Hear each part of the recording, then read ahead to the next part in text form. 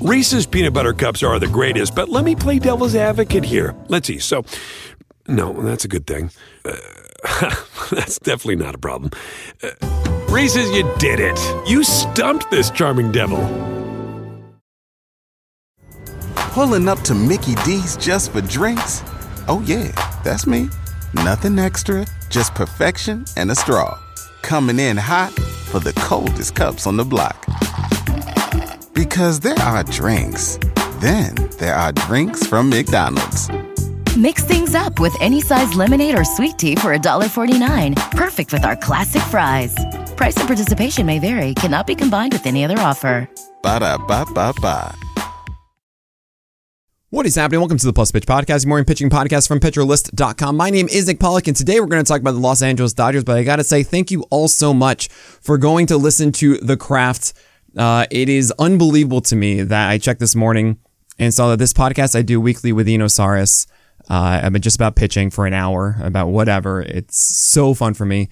This podcast was ranked number 1 in baseball podcasts in Apple. Apparently number 32 in all sports on Apple as well, especially with the Super Bowl coming up next week, is just mind-blowing.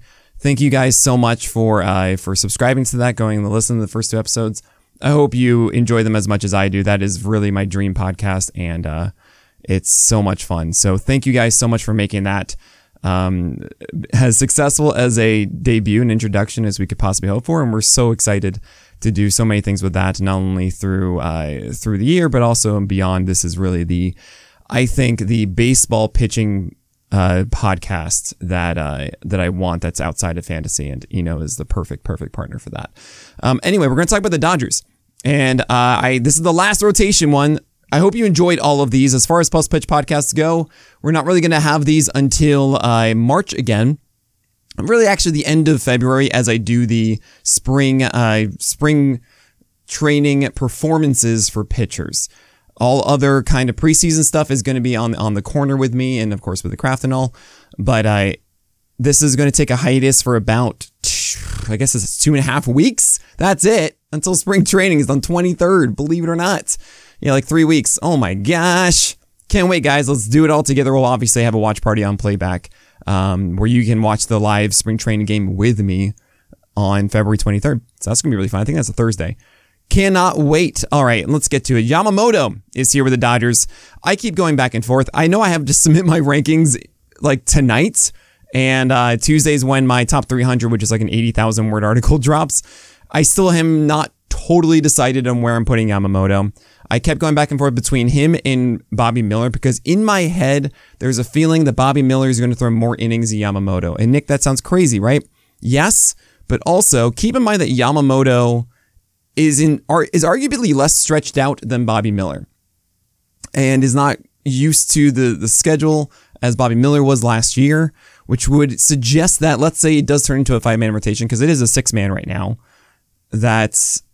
Yamamoto would be the one that wouldn't be able to handle as much as Bobby Miller. It's just a thought in my head, but I think it's a safer floor with Yamamoto, so fine. Yamamoto is going to be ranked higher than Bobby Miller on Tuesday. Is he going to be like 19? Is he going to be at 15? I don't know. I'm probably not going to get him because someone else is going to jump for it. The problem to me is that it really is capped at 150. Maybe it isn't. This is something I've been thrown around. Like, it is a 6-man rotation. I keep saying that 6-man rotations, like the Fellowship of the Ring, starts with a large party, and then all of a sudden, with grand ambitions, and at the end, you're just struggling with 2 guys barely getting to the finish line. So the Dodgers, though, as you'll see, actually have so many options this year, and I come to think of it, really do think they are going to stick with the 6-man, just because it's so much depth. And everyone was saying, no, they have no depth. No, they have a lot more depth than I thought, because they have some legitimate prospect pitchers that should see the light of day if things were to go well. And the signing of Paxton really, really pads this. So Yamamoto, let's say it's 150 innings. He's going to be solid. The thing you really got to think about for your rankings, though, let's say you have someone else going 200, you expect. Well, let's just say it's around like 190. That means that Yamamoto needs to throw 25% higher quality innings than the guy that you have going around 190 or 185 innings. Think about that. 25% better ERA, 25% more strikeouts, 25% more wins. So that means Yamamoto, let's say, gets 12 wins. that the equivalent of that would be like 10 or 9 wins, I should say. 9 wins, right? So that guy would get up in there. It's like there are different areas of looking at that. Get up in there. That guy would win that one. So it's really tough for me with Yamamoto, and I don't have an answer for you yet, but there's a part of me that says, like, you know what, I want to get Aaron Nola instead because you have higher win chance and strikeouts are going to be a lot more, and ERA and whip aren't necessarily going to be so different. So some things to think about with Yamamoto. He's going to be great. It's just about figuring out volume. That's the hardest thing that we do. Okay. Tyler Glasnow, I'm going to have underneath Yamamoto because I don't think he's going to pitch as many innings. I think that's pretty straightforward. Glasnow has never thrown over 120 innings in a year. Last year's at 120 was his career max. It just doesn't make sense. But a 6-man rotation, I don't care. I can't believe it. I just can't buy into it. He does get hit relatively hard too. It's also really interesting that the 4-seamer does not go upstairs as much as you think. It's less than 40% of the time. He's supposed to be the poster boy for it because he's not really that good at command. He just isn't. Now, I'm happy he had a 7.6% walk rate last year. Really am. It was a 3.53 ERA, guys. It wasn't like he was a sub-3. Like, he gets into trouble, and his fastball gets hit pretty hard. The slider is absolutely brutal. It's so good. Brutal to hitters. The curveball, everyone wants to talk about its WOBA and all that kind of stuff. It's silly because he throws it 60% of the time in 2 strike counts. That means that he's throwing it and getting strikeouts more than he would get balls in play, which is why that WOBA is so low. Like, a ball in play versus a strikeout. One is a 0 WOBA, the other one doesn't. So don't use WOBA, guys, when assessing pitch, okay? Anyway, Tyler Glasnow is going to be productive when he starts. It's just a question of how much. And I don't know. There's an argument to be made in your shallower leagues that Tyler Glasnow should be drafted super high because the replacement value that you get on the wire is so much of a smaller gap than it is, say, in a 15 team or even a 12. And I go back and forth on that because it is a higher quality of inning than, say, Yamamoto. Should be. Just more strikeouts and relatively similar ERA whip and wins. So how bad is that guy on the wire that's replacing Glasnow? I don't know. It's interesting. And considering the fact that Glasnow should be healthy early and it's more about mid-season or so when the waiver wire is worse, I'm not a huge fan of that. So I just don't want to do it. I don't deal with it. I love Bobby Miller, though. And Bobby Miller, 3.76 ERA, 110 whip across 124 innings, more than Glasnow's ever thrown in his life. 24% K rate with a 6% walk rate. ICR was just 35%. And this is really the thing about Bobby Miller. He essentially ticks all the boxes for what I look for in a breakout starter, save for the fact that it's a 6-man rotation. So 150 innings. I'm going to sit here and say, yes, it's going to be a 6-man because I think the Dodgers are going to have enough options. If they need someone else, they'll get someone on the deadline, etc.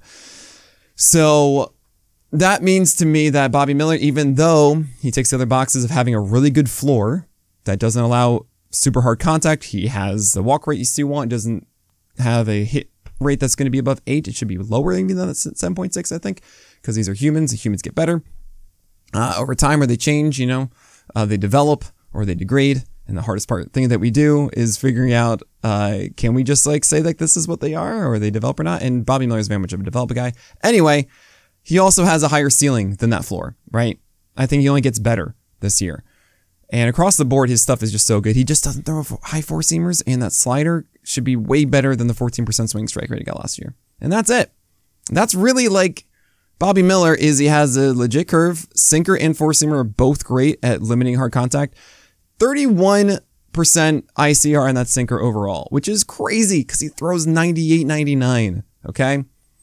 I mean, he's so good. Team contact's, of course, amazing. I want Bobby Miller everywhere, and I don't care what anyone tells me. Don't chase the other young guys. Bobby Miller is the one you want to chase, but a 23.6% K rate. Don't care. That's going to get better because the slider is not going to hold a 14% swing strike rate this year. I'm willing to wager that his slider, Bobby Miller's, is going to have a better than 14% swing strike rate. It's just, that's what it's going to be.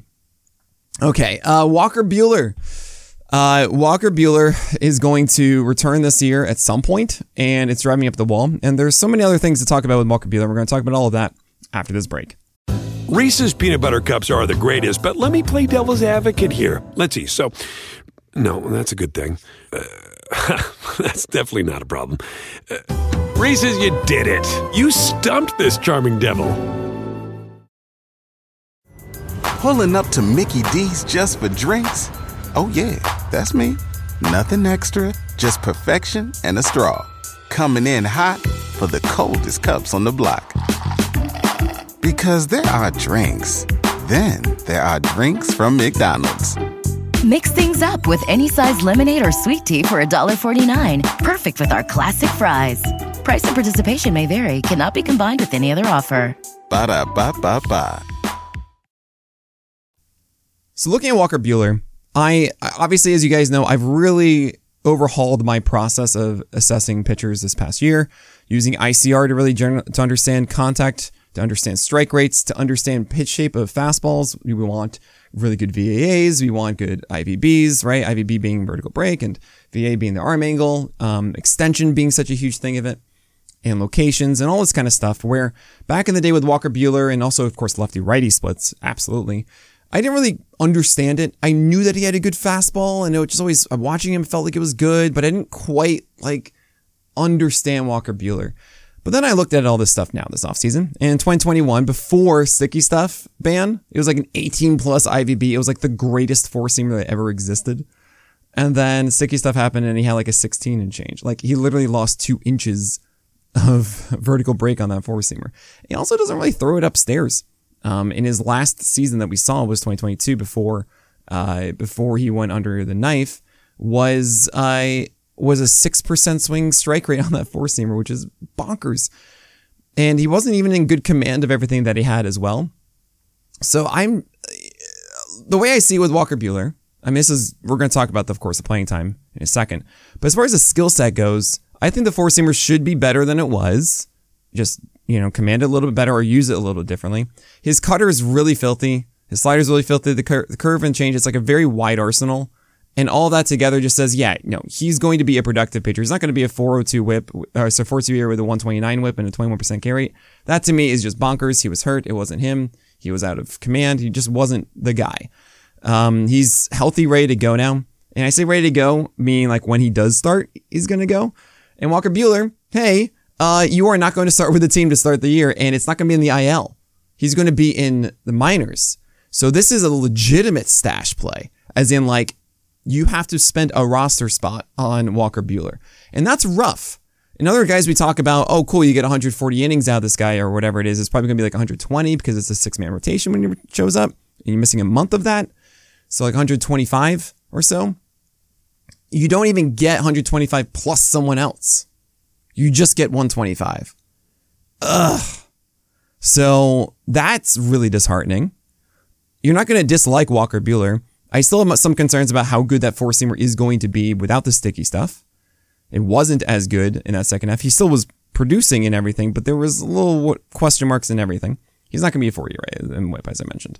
So he's going to be very beneficial for you. It's just going to be like 125 innings, and you don't get a replacement, which is really, really frustrating. And you don't get that in April, which is where you want to have a replacement and mess around.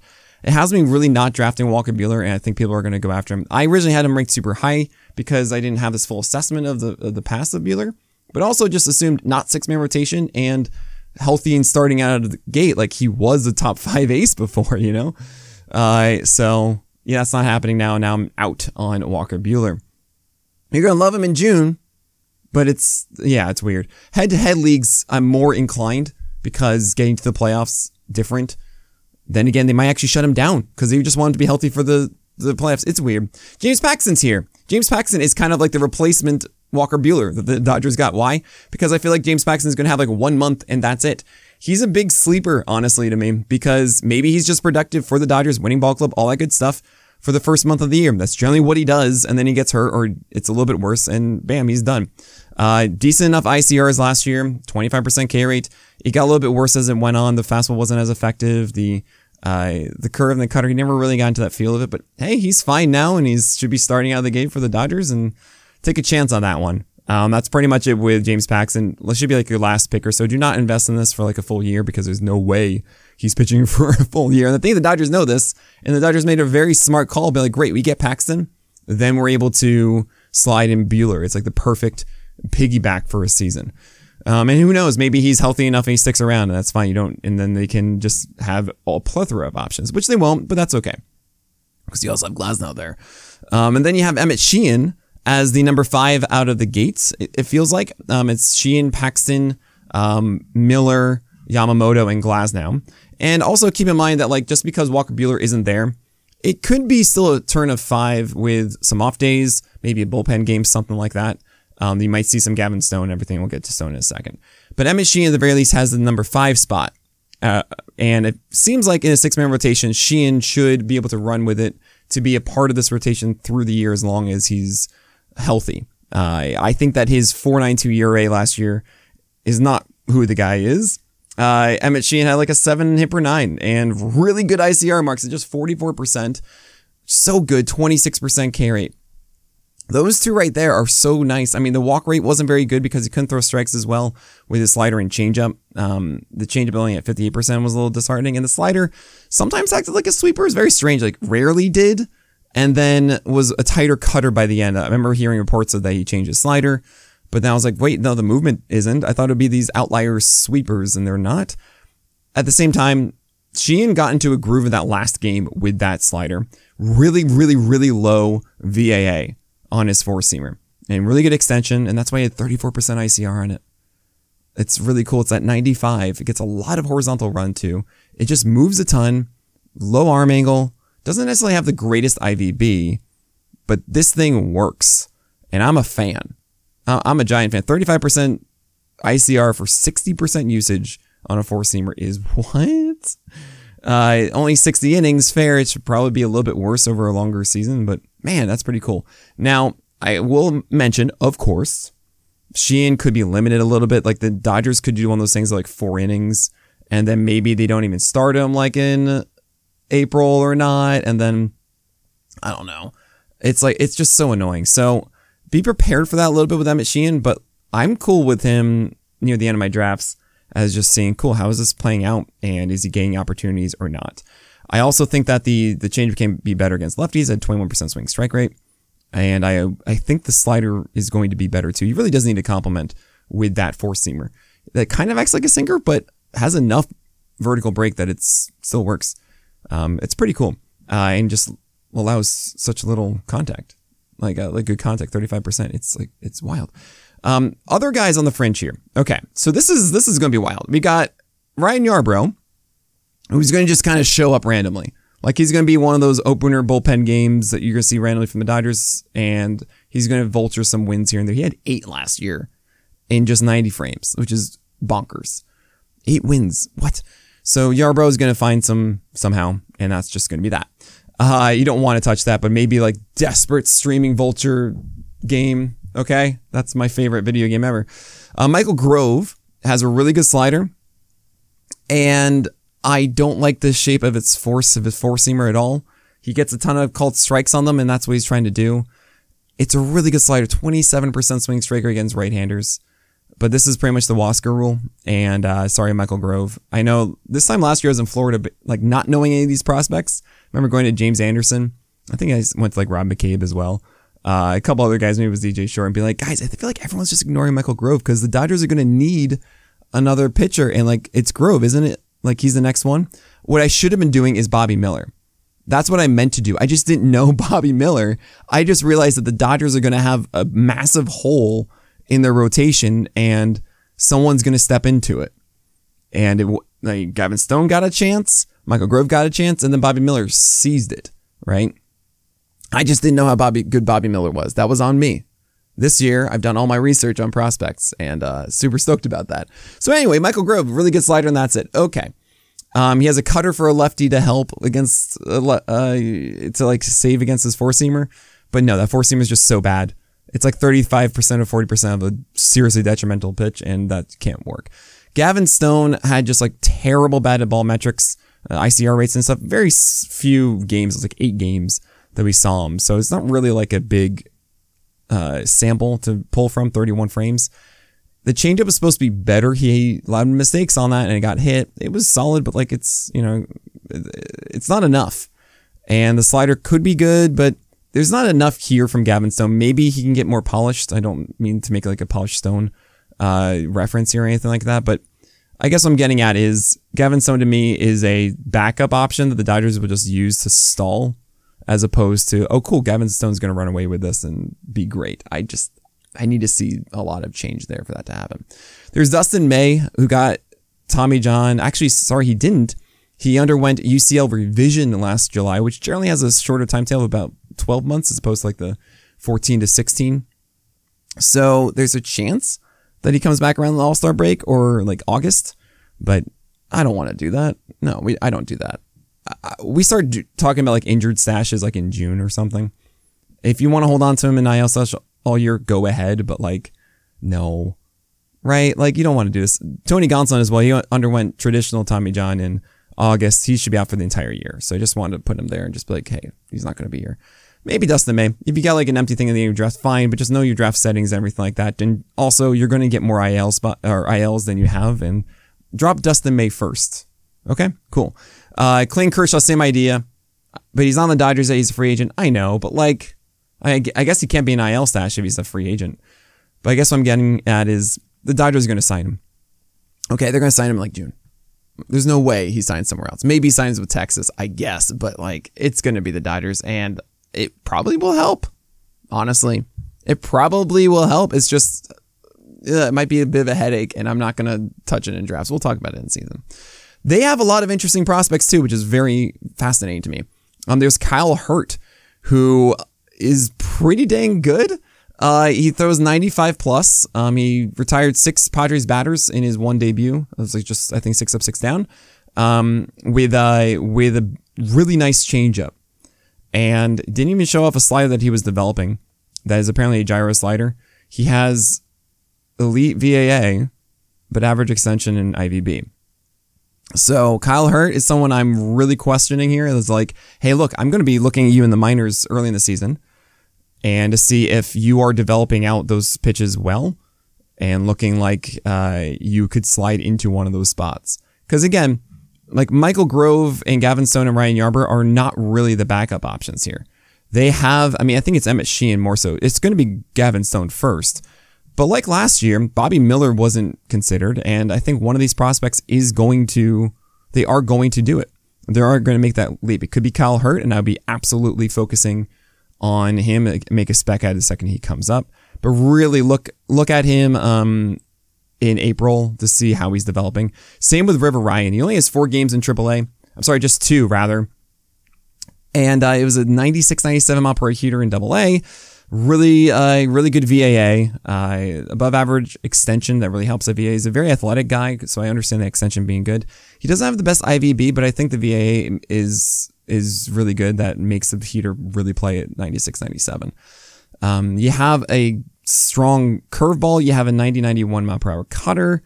You have development of a changeup working. Like, he's an electric arm, and I normally see like these terrible walk rates in the past that say, oh no, right, command, what's the thing?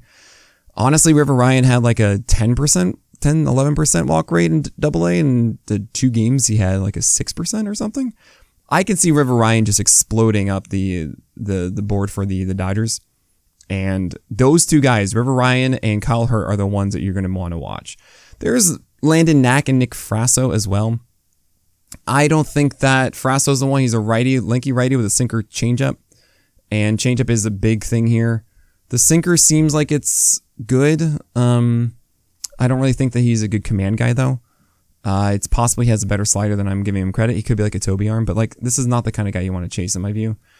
Landon Knack has a 91 mile per hour four seam with 17 IVB, but the extension and VAA are not good, and that 17 IVB is just not enough for being 91.